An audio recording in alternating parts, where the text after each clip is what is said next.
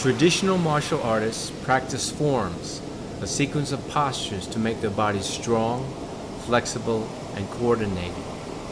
Through arduous discipline, dedicated to perfecting form and technique, superior skills emerge.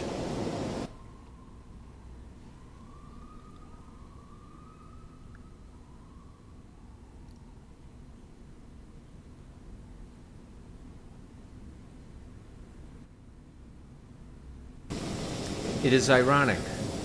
The origin of China's Shaolin Kung Fu traces back not to a famous warrior seeking victory, but to a Buddhist monk teaching spiritual enlightenment. Bodhidharma, the legendary founder of Shaolin Kung Fu, was an Indian monk who is also regarded as the founder of Zen Buddhism, based on sitting meditation. What does a monk meditating have to do with a warrior's training?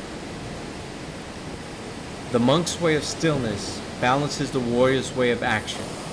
To control the terror of brutal violence and possible death when facing a deadly opponent, he meditated to concentrate, clear his mind, and calm his emotions.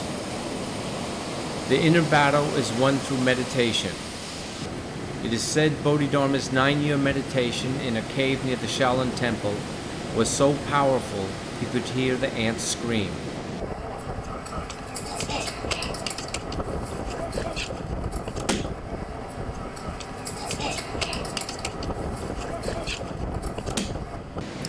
Some say Bodhidharma did not create a martial art, but none can deny his legacy teaching that the unified mind, body, and spirit is the key to power.